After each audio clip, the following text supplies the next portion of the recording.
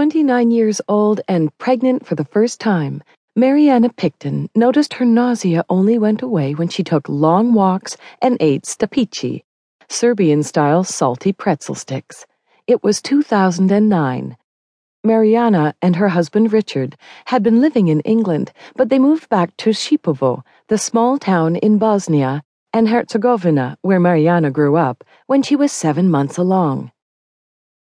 Šipovo's bars were filled with unemployed men, and 2 of the town's 4 factories had not fully reopened for business, tangible signs of the war that once tore the former Yugoslavia apart.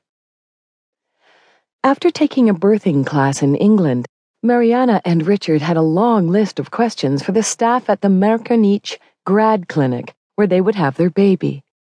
Would her husband be allowed to stay with her? Most husbands in Serbia don't, they were told, but the staff could make an exception. What kind of pain medication would they provide? None, the doctor answered, unless you need a C-section.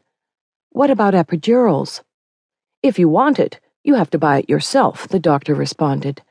Most people get them from Italy, and then you have to find the anesthesiologist to give you the injection. Mariana's water broke that November on her birthday. She called the clinic to tell them she and Richard were coming so they could turn on the heat in the labor room.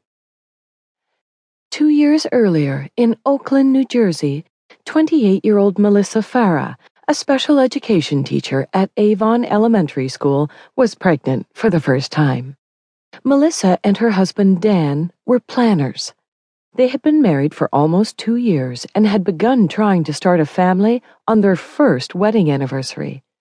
Melissa felt especially lucky because a close girlfriend, Valerie Scythes, was pregnant too. Both women planned to have their babies at the same hospital in Woodbury, New Jersey.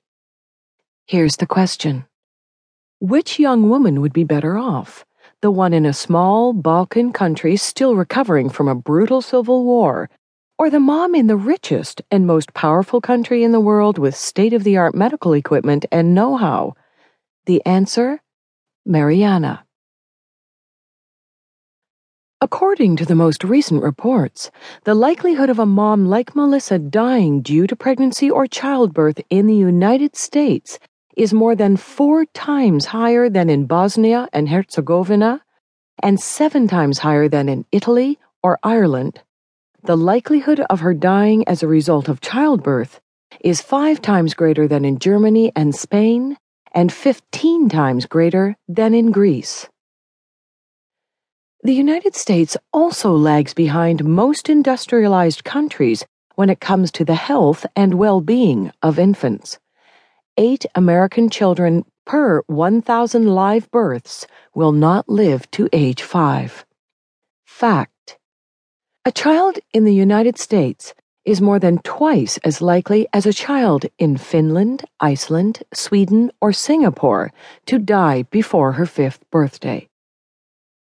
We feel great sadness and shock when we hear about a baby dying. Avery Cornett of Lebanon, Missouri, who was 10 days old when he died on December 18, 2011, of a bacterial infection thought to be contracted from contaminated infant formula.